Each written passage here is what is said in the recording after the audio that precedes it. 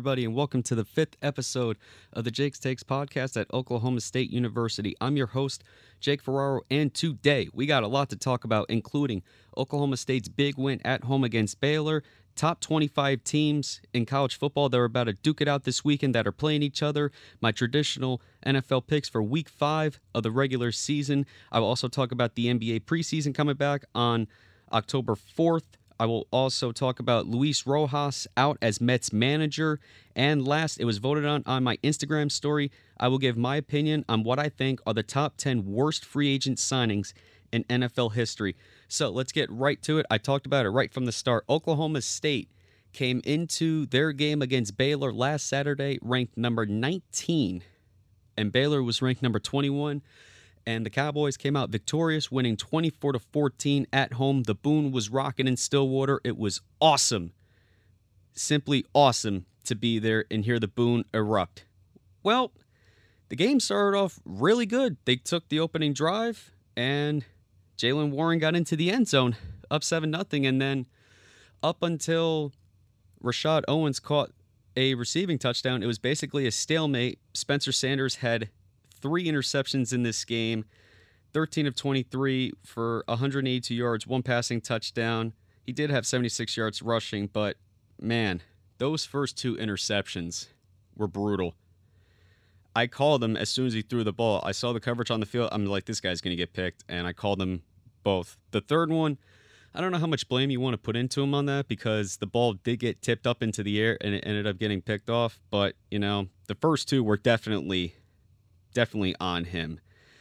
But another game that was phenomenal by Warren, 36 carries, 125 yards, 2 touchdowns, and big news for him, he ended up winning Big 12 Newcomer of the Week. This guy continues to get better. He's rising up to the occasion. And Tay Martin, another guy rising to the occasion. He had 6 catches for 110 yards, his third 100-yard game receiving this season.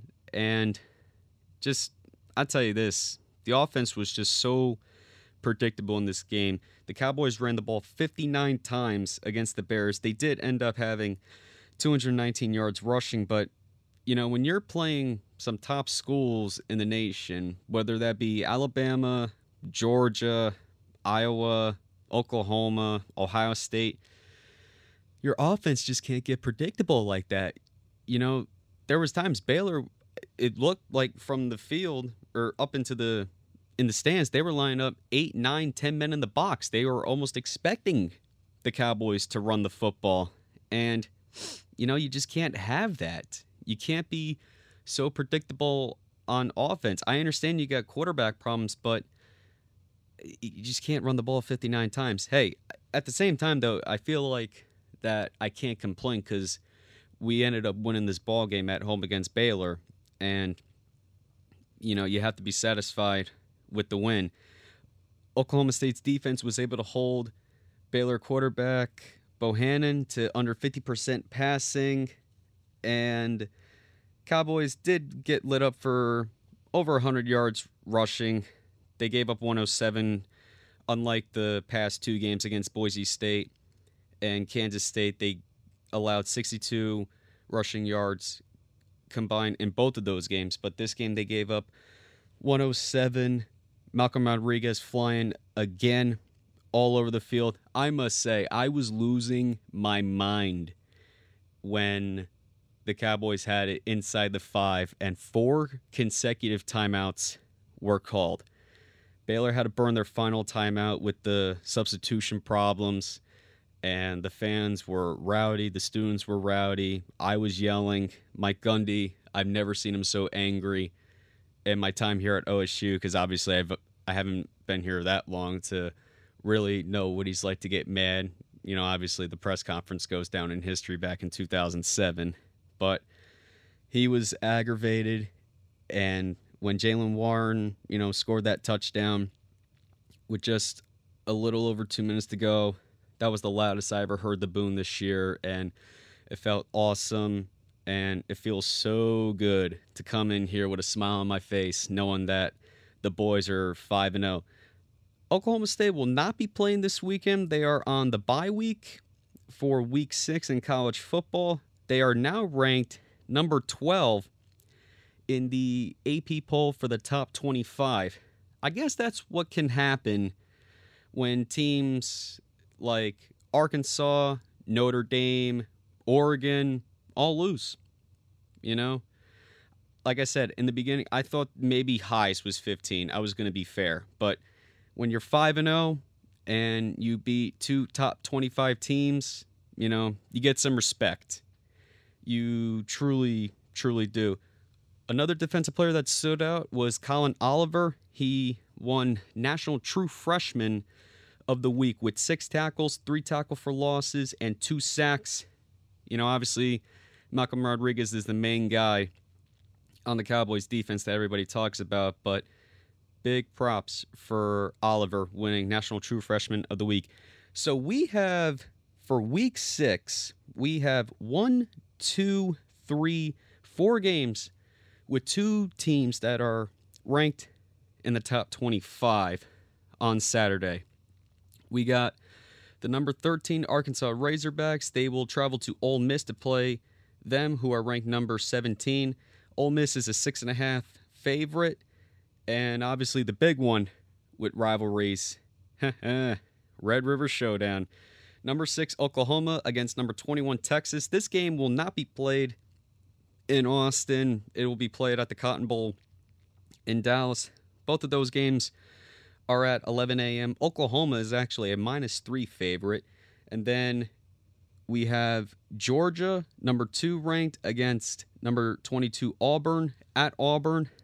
That game will be played at 2:30. Georgia is 14.5-point favorites. In my opinion, the game of the day, number 4 Penn State at number 3 Iowa. Iowa is a 2-point favorite, and that game will be played at 3. This is a good time for the Cowboys to sit back and watch, because I don't know how the AP will look at it if Texas somehow is able to beat Oklahoma. You know, will Oklahoma get out of the top 15? Does Texas jump into the top 15? Could they jump into the top 10? I don't know. So this weekend for college football will definitely be big. One of the biggest games I thought over the weekend was Notre Dame losing. And I did like the Fighting Irish against Cincinnati, but Notre Dame, it always feels that they are so hyped every year just because they're Notre Dame, and then you put them into a game against a big team like Cincinnati, who has played very well over the past couple of years, and they can't win the game. It's simple as that. So, moving on to my NFL picks of the week for Week 5. Week 4, I was 9-7, unfortunately. Was hoping to be a little bit better. I will do my traditional picks, and I will do my upset of the week, my lock, cover, and over-under pick. Last week, I was 2 of 4. I hit on Buffalo with the lock, and I hit the over in the Cowboys-Panthers game. I was wrong about the Titans covering and the Lions beating the Bears in Chicago. So, let's hope for a better week this week. Thursday Night Football, we got the Los Angeles Rams at the Seattle Seahawks. Based on the spreads and based on the money lines, this would be my upset pick, because Seattle, when I looked at FanDuel, I am recording this Tuesday, October 5th at 10:22 Central Time. Seattle was underdog at home, which I found shocking, so I am going to pick the Hawks to beat the Rams.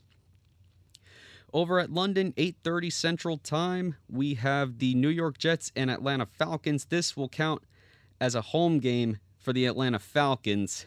I think the Falcons will respond. They should have won that game against the football team, but they just can't hold on to winning games late into the fourth quarter. But you ask me, I do think they bounce back. Now, for the 12 o'clock games. First up, we got the Philadelphia Eagles at the Carolina Panthers. I thought the Panthers played better late in the game against the Cowboys, but you can't be down by 3 possessions in the third quarter and expect to come back and win the game. You just can't do that. But I think the Panthers will bounce back at home against the Philadelphia Eagles. Next up, I'm just going to go through this very, very quickly. We got the Miami Dolphins at Tampa Bay to play the Buccaneers. This is my lock. Take Tampa Bay. This Miami, you know what? I'm a Miami fan. We should just simply say, you know what? We're not going to show up to the game. Let's just take a bye. Let's just take 2 weeks off for the bye, or have this week count for the bye. Just put in the L column. We're just not going to show up and play the game. That's how I feel about this week. And then before I come on the air, I found out that they finally traded Jakeem Grant, I think, to the Chicago Bears. Blessing. I couldn't take this guy anymore. Next up, we got the New Orleans Saints, who got upset at home by the New York Giants. They traveled to FedEx Field to play the Washington football team. I know Washington's got to be very, very confident, knowing they just had a comeback win in Atlanta, but I think the Saints will bounce back on the road. Next up, we got the Tennessee Titans against the Jacksonville Jaguars. I'm going to take the Titans. I definitely think that they should bounce back against the Jaguars in Jacksonville. The Detroit Lions go on the road to US Bank Stadium to play the Minnesota Vikings. I thought the Vikings really should have won that game against the Cleveland Browns last week. You know, the defense played pretty good, but the offense just couldn't get anything going. But if the Chicago Bears can put up points against the Lions, I think the Vikings will definitely do that. So I definitely will take Minnesota at home against the Lions. Next up, the Broncos came out of week 4 with a loss to the Baltimore Ravens at home, but they go to Pittsburgh to play the Steelers at Heinz Field. I definitely think that the Broncos will bounce back. It definitely looks like it is definitely coming to an end for Ben Roethlisberger playing in Pittsburgh. I think the age is finally hitting him. I think the Denver defense will be all over Roethlisberger. So I like the Broncos at Heinz Field. Next up, the New England Patriots go on the road to Houston. New England played Tampa Bay better than anybody thought they would, with Tom Brady coming back to Foxborough as a member of the Tampa Bay Buccaneers. I think New England will bounce back. I don't see them losing 2 straight games and playing Houston. I think you got a layup this week. So I like the Pats in Houston. And last, for the 12 o'clock games, we got the Green Bay Packers going on the road to play the 3-1 Cincinnati Bengals. Yes, you heard that correctly. The 3-1 Cincinnati Bengals. Who would have thought that before the year started, that the Bengals would be 3-1? But I got to go with the Pack. I got to go with the Cheeseheads spoiling Houday Nation in Cincinnati. Now for the 3 o'clock games. We got, for the first one, the Chicago Bears at Las Vegas to play the Raiders. I am taking the Raiders. I definitely think they'll bounce back after losing on Monday night to the Chargers. Very good game here. The Cleveland Browns will travel to LA. They will play the Chargers. I do like Cleveland, actually. They got a big road win against the Vikings in Minnesota. You know, they got to play with the road warrior mentality. They play Kansas City good on the road in week 1. I think they'll play the Chargers good, and I think they will come out with the win. I do. Next up for 3 o'clock game, we got an old NFC East rivalry. We got the New York Football Giants at the Dallas Cowboys. This will be my cover of the week. I am going to take the Cowboys for my picks for the week to win the game. But when I looked at 1:30 in the morning, the Giants were a +7 underdog. For my cover of the week, I like the Giants +7. Last year in Arlington, Texas, when the Cowboys and Giants played, the Cowboys only won by 3. And then in week 17, the Giants beat them. So anytime the Giants and Cowboys get together, Giants will always bring out their best game. So I do like the Giants to cover +7. NFC West rivalry showdown. We got the San Francisco 49ers going on the road to play the Arizona Cardinals, the only undefeated team that is left. Cardinals 4-0. Kyler Murray, phenomenal year so far. And I got to roll with the Cards at home. Sunday Night Football, a rematch of last year's AFC Championship game. Same setting, same two teams. The Buffalo Bills go on the road to Arrowhead to play Kansas City. And I like the Chiefs. I think after beating the Eagles, I think the Chiefs are starting to find themselves after losing 2 straight games to Baltimore and the Chargers. Buffalo had it easy. In week 4, they played the Texans at home. So I think the Chiefs will definitely give them a warm welcome back to Arrowhead Stadium. And for Monday Night Football, we got the Indianapolis Colts going on the road to M&T Bank Stadium to play the Baltimore Ravens.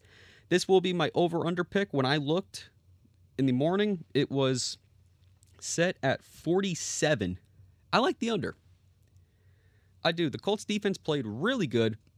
I understand it's Jacoby Brissett and the Miami Dolphins, but Colts defense played pretty good. Colts offense still looks like it's struggling. The Ravens defense played pretty good against the Broncos. The Broncos do have good defense, and the Colts do have a good defense. I still believe that. So I do like the under in the Ravens-Colts game. I am taking the Ravens for the win. NBA preseason returned Monday, October 4th.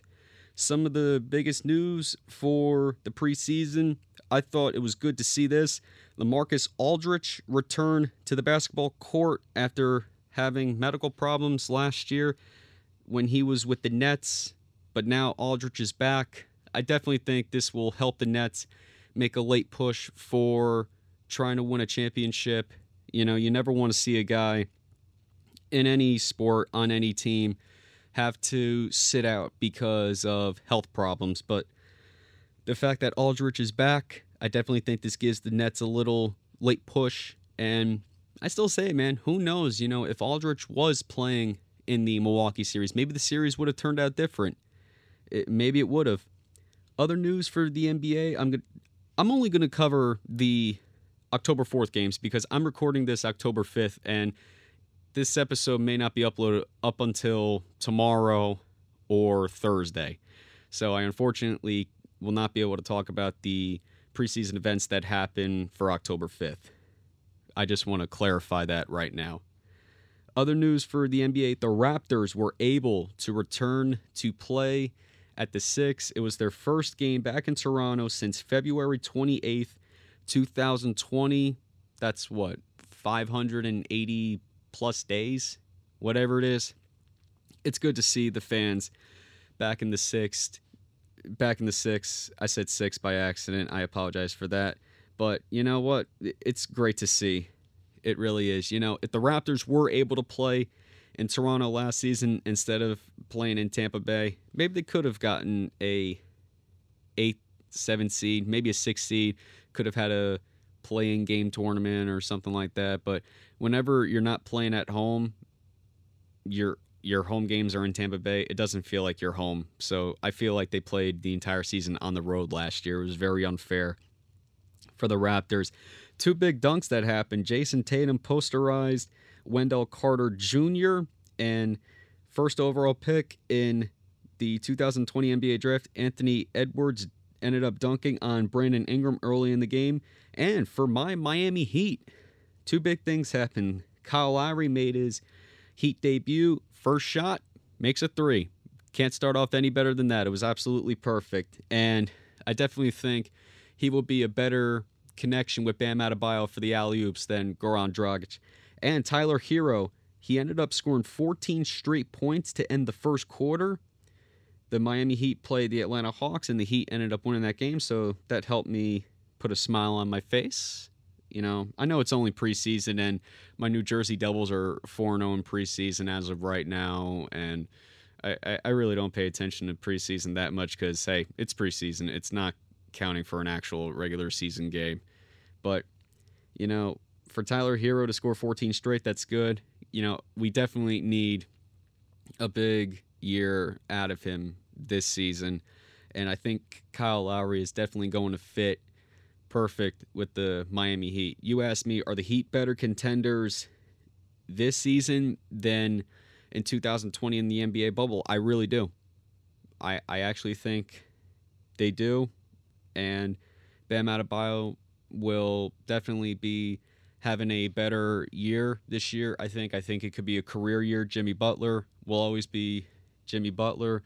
We still got Duncan Robinson who can shoot threes, and Kyle Lowry is a much better acquisition for the team to try and win instead of Goran Dragic. I loved Goran for all he did since he got traded here back in the 14-15 season, but Lowry will be better for Miami.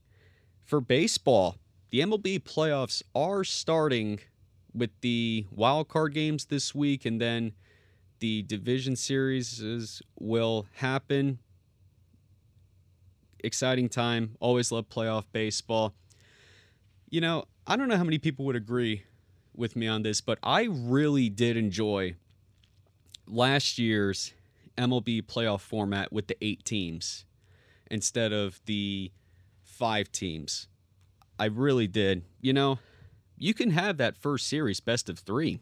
You can. And whoever is the higher seed, they can have home field advantage throughout that whole series. That's perfectly fine with me. And then you do your traditional ALDS, NLDS best of 5, the LCS best of 7, obviously World Series best of 7 as well. I really did enjoy that idea because of the shortened 2020 season, playing only 60 games.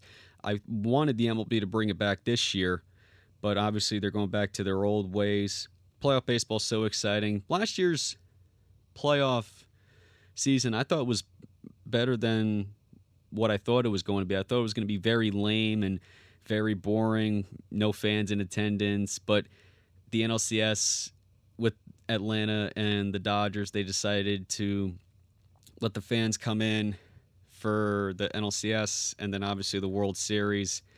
But it's going to be back, playoff baseball back, 100% capacity, fans roaring. They make a difference, man, in the playoffs. When you got your fans rocking, you get a big hit, home run, fans go crazy. It definitely adds some extra motivation and a push.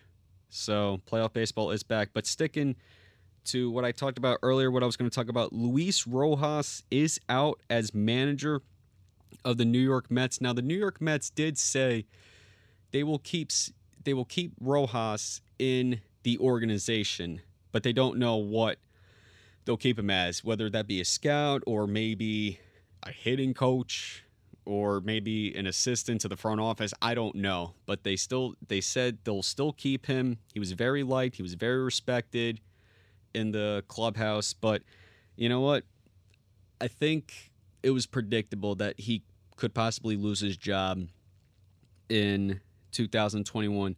This is the second straight Mets manager that only lasted 2 years in Flushing. Mickey Callaway lasted 2 years from 2018 to 2019, and Rojas 2 years, 2020 and 2021. I thought it really was a little unfair for Rojas when he was announced as Mets manager because he got thrown right into the fire when the Astros cheating scandal broke out. The Mets originally had Carlos Beltran as their manager, but as the reports were flying and this guy says something, the rumors are true, so Beltran resigns and they had to find a new manager, and Rojas, I guess, next man up, and it was a little unfair. You know, Beltran couldn't even have a team meeting with the Mets, and that was in January 2020, and Rojas gets thrown right into the fire, has no experience as a manager before, I believe. I think he was a coach on the Mets in 2019, just a coach, not like a hitting coach, but he just got thrown right into the fire. 2020, I mean, it's still 60 game season. I mean, do you really want to put much blame into that? It was a shortened season. It caught everybody off guard. Players were opting out, this and that. And in 2021, in the offseason, the Mets trade for Francisco Lindor and Carlos Carrasco, and their fans went nuts, thinking they're winning the World Series and this and that. They were celebrating at spring training, giving a preview how they were planning to celebrate it. They ended up winning the World Series in 2021, and I just thought that was foolish and stupid. You don't do that. You know how you practice celebrating on the field, you win. You don't need to do that in spring training. The season opening night, he pulled Jacob deGrom early in Philadelphia, and the Mets bullpen ended up collapsing, and the Phillies won that game. And Met fans should have knew that game, that night, it was going to be a long season, and Rojas could potentially lose his job. But, you always look back at a season for any team, and you think of a loss that sets back that team's season. And the game that comes to my mind that set the Mets season back was the game right before the All-Star break when they had that ninth inning collapse against the Pittsburgh Pirates. And at the time, they were still first place in the NL East, and they ended up losing that game to the Pirates. And you should have knew right there they were about to collapse. But I think almost everybody knew the Mets season was done when they got swept by the Phillies in Philadelphia, and the highlight was Zach Wheeler throwing a complete game shutout against his former team. But, they couldn't bring him back, Oh, it's too much money. The Wilpons. Oh, the Wilpons. Lovely Wilpons. They can't pay him. Nah, let's not pay him. Although Taijuan Walker had a really good first half of the year. He was an all-star, but it was unfortunate he couldn't get back to his old self, it seemed. Speaking of that, and another thing with Rojas, I think it was the Giants game when he's starting, and the first two runners got on in the seventh inning, I'm pretty sure it was, and Rojas took him out. But the runners got on base, and it wasn't even his fault. And Walker gets taken out by Rojas, and the floodgates open with the Mets bullpen, and that was another moment for Rojas when you knew that this guy is simply not the right man for the job. I don't know who the Mets' top candidate would be for the job, because I would say over 90% of the fan base wanted Joe Girardi hired in the 2019 offseason, but obviously Girardi ended up going to Philadelphia, where he has not had much success either in Philadelphia in his 2 years there so far. Maybe Buck Showalter or Bruce Bochy, I don't know. Maybe Beltran gets another opportunity. If Alex Cora can come back after only 1 year not managing the Red Sox, maybe Beltran gets another chance. A.J. Hintz got another chance with the Detroit Tigers. I think the Tigers, if they get some young players and they keep their core, and sooner or later they may have to let Miguel Cabrera go, I think the Tigers could be a contender, but maybe not now, maybe in a couple of years. So I don't know how the Mets are going to approach this manager search, but it's going to be very interesting to see. Obviously, I have to talk about something in New York involving me being from New Jersey. Moving on, this was voted on my Instagram story. I'm going to give my opinion on the top 10 worst free agent signings in NFL history. Now, I want to be clear. This is not traded. Not traded. Like, you'll hear his name later. Spoiler alert, but Nick Foles getting traded to the Chicago Bears when he was originally on Jacksonville. Just being signed by a specific team, not traded. So, with that, let's get right to it. I had to consider a lot. Was he supposed to be the guy? Was he overpaid? Was it too much hype around a player? There was a lot of things that went into this. So, let's kick it off with number 10. The number 10 worst free agent signing of all time. Jeff Garcia to the Cleveland Browns. Jeff Garcia was a very underappreciated quarterback when he was playing for the San Francisco 49ers. He had that big playoff comeback win against the New York Giants in 2002. And in 2004, the Browns give him a lot of money. 4 years, $25 million. You looked at the quarterbacks the Browns had. Some of them, when they came back into the league in 99, you had Tim Couch, Spurgeon Wynn, Doug Peterson, and now Jeff Garcia comes here in 2004. He was supposed to make the Browns better, and he didn't. Now, this signing was so bad that he didn't even last the full season. He was cut mid-season. So, Jeff Garcia to the Browns, number 10. The number 9 worst free agent signing of all time, Alvin Harper to the Tampa Bay Buccaneers. Alvin Harper was a really good number 2 receiver to have when he was with the Dallas Cowboys. He had Michael Irvin on his side. He had Troy Aikman, Emmitt Smith. Cowboys win their Super Bowls. And in 1995, the Buccaneers pay him 4 years, $10.6 million. He was supposed to be the man in Tampa Bay. But, it doesn't help, granted, when you go to a team like Tampa Bay at the time who were completely incompetent, didn't know what to do, but they were building that defense up. They were. They had young Derek Brooks, young Warren Sapp, young John Lynch, but couldn't get the offense going. In his 2 years with Tampa Bay, he only scored 3 receiving touchdowns. That's a pretty bad stat, to say the least. The number 8 worst free agent signing of all time, Trumaine Johnson to the New York Jets. Jets signed him in 2018, 5 years, $72.5 million. He had one good year with the Rams. I think it was like 6 to 7 picks he had, whatever it was. The Rams went to the playoffs in 2017, a big part of their defense, and Trumaine Johnson was on that defense with Aaron Donald. So the Jets throw all the money at him, thinking he could fit in Todd Bowles' defensive system in 2018, and he got burned like a drum. He got beat like a drum, burned just not great, and only played 17 games. He was injured, bad coverage skills.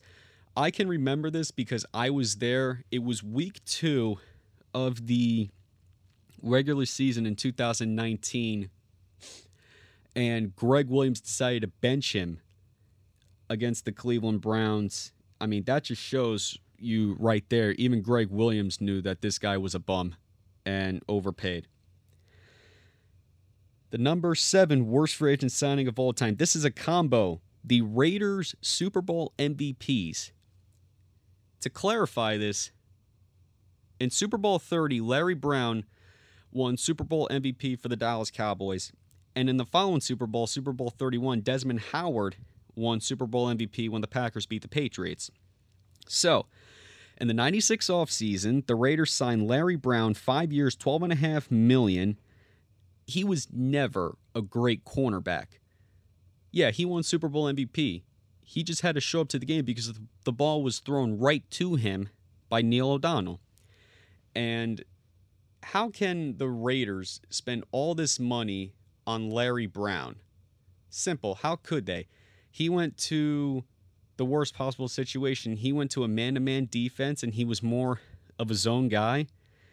And the next offseason, the Raiders gave Desmond Howard 4 years, $6 million. He's a kickoff return guy, and he only had one season, which was in 94, where he had over 700 receiving yards. Do you really want to give that much money to a kickoff return guy? And he lasted 2 years in Oakland. Raiders Super Bowl MVPs, number 7. The number 6 worst free agent signing of all time, Neil O'Donnell to the New York Jets. After the 1995 season, the Jets were trying to replace an aging, beat-up former MVP quarterback that couldn't play anymore, and that was Boomer Esiason. So they dumped Esiason with O'Donnell and gave O'Donnell all the money. 5 years, $25 million in 1996. At the time, it was the largest free agent signing in Jets history. I mentioned in the previous signing, Neil O'Donnell threw bad picks to Larry Brown. But he was part of the Steelers' Super Bowl team. So he loses the Super Bowl, but now he's the main guy for the Jets. I mean, at that time, New York had to do something. The team was terrible. Terrible coaching, terrible ownership with Leon Hess and Richie Kotite. I think they had Bubby Brister and Frank Reich as quarterbacks too in 95. So at the time, you definitely thought it would be an upgrade. But in 96, The Jets finished 1-15, worst record in the NFL, and O'Donnell was getting exposed. He wasn't very mobile. He couldn't get out of the pocket. Some of his teammates even questioned his leadership and his toughness. And after the 97 season, Parcells decided to dump him. And obviously, that was a good decision because in 98 with Vinny Testaverde, the Jets go to the AFC Championship game. But I mean, in fairness, O'Donnell had nothing. He had no coaching, he had no players. But when you get paid all that money, you're expected to make a jump. And obviously, he didn't. The number 5 worst free agent signing of all time. Nnamdi Asomugha to the Philadelphia Eagles. 5 years, $60 million in 2011 for a cornerback was big money. He was an all-pro cornerback with the Oakland Raiders. The Eagles in 2010 win the division, and this was the dream team. Michael Vick, LaShawn McCoy, Deshaun Jackson, Brent Selleck, and they feel that they're missing a key piece, so they give Nnamdi Asomugha all this money, and in 2011, they failed. They didn't even get to go to the playoffs, and the whole 2 years he spent there was just a disaster. In 2012, he was getting beat. Fans were calling him out. In his final year in 2012, the Eagles were, I think, 4-12 or 5-11. Andy Reid got fired, and Asomugha was out. That was a big signing that had big hope and failed miserably. The number 4 worst free agent signing of all time.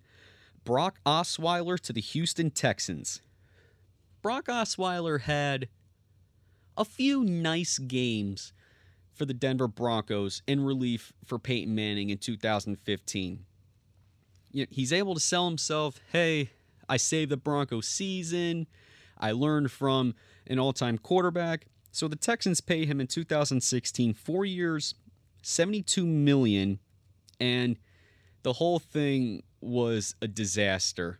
The playoff game against New England was one of the worst performances I've ever seen. The Texans were expected to make this huge jump. At that time, the Texans haven't had a steady quarterback since Matt Schaub, and they gave Brock Osweiler all the money, and he was gone, I think, in 2 years. Horrible, horrible signing. Osweiler, number 4 on the list. The number 3 worst free agent signing of all time, Nick Foles to the Jacksonville Jaguars. 4 years, $88 million, with $45 million guaranteed, even if he only played 1 year, which was in 2019 when they signed him. Well, who would have thought he would only play 1 year for Jacksonville? He did. Nick Foles, we obviously know the story. Carson Wentz gets hurt in 2017. Foles still takes the Eagles to the promised land and wins the Super Bowl for them against the Patriots.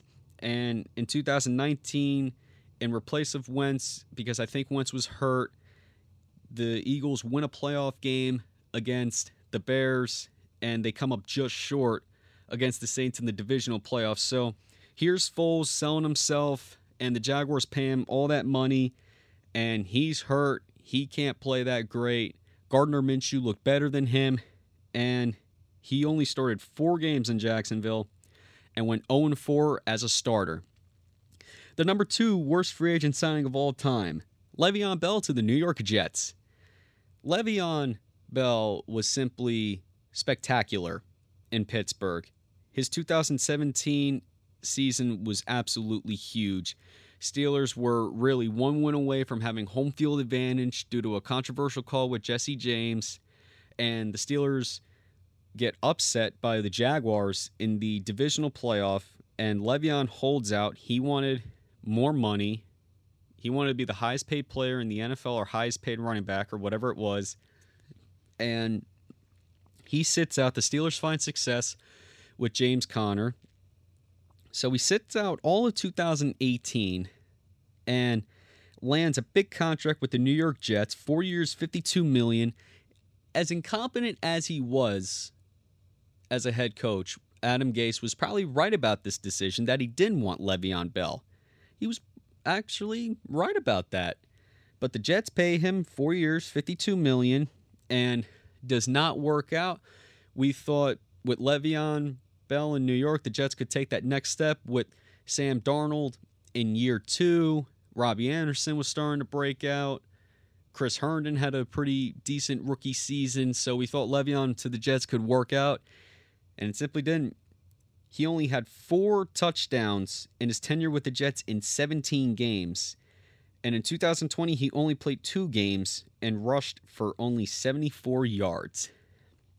And the number 1 worst free agent signing of all time, anyone, repeat, anyone, to Washington. This list goes on and on and on because Washington signed guys that did not pan out. I can go right on down the list here. Deion Sanders, Bruce Smith, Jeff George, Adam Archuleta. Steve Spurrier was here. He tried to bring in his Florida Gators, Danny Werfel, Jaquez Green, and Chris Doring. He just wanted to make it his fun and gun offense. Antoine Randall, Dana Stubblefield, Jeremiah Trotter. Ryan Fitzpatrick is now hurt in Washington. Although the big signing that was absolutely horrible was Albert Hainsworth. $100 million he got. Dan Snyder got absolutely nothing. All you have to do is watch him lay on the ground at FedEx Field when he's supposed to be chasing Michael Vick, and Vick throws a touchdown. The only 3 I remember that was worthy of good free agent signings in Washington was Pierre Garçon, D'Angelo Hall, and London Fletcher. London Fletcher, I do think, is a Hall of Famer if he hasn't been put in yet. D'Angelo Hall could be borderline Hall of Famer. He did have 4 picks in a game in 2010. So, that is my top 10 worst free agent signings in NFL history. I will repeat them once again. Jeff Garcia to the Browns at 10. Number 9, Alvin Harper to the Buccaneers. Number 8, Trumaine Johnson to the Jets. Number 7, the Raiders' 2 Super Bowl MVPs, Larry Brown and Desmond Howard. Number 6, Neil O'Donnell to the New York Jets. Number 5, Nnamdi Asomugha to the Philadelphia Eagles. Number 4, Brock Osweiler to the Houston Texans. Number 3, Nick Foles to the Jacksonville Jaguars. Number 2, Le'Veon Bell to the New York Jets. And number 1, anyone in Washington. So, that is all the time I have for episode 5 of the Jake's Takes podcast here at Oklahoma State University.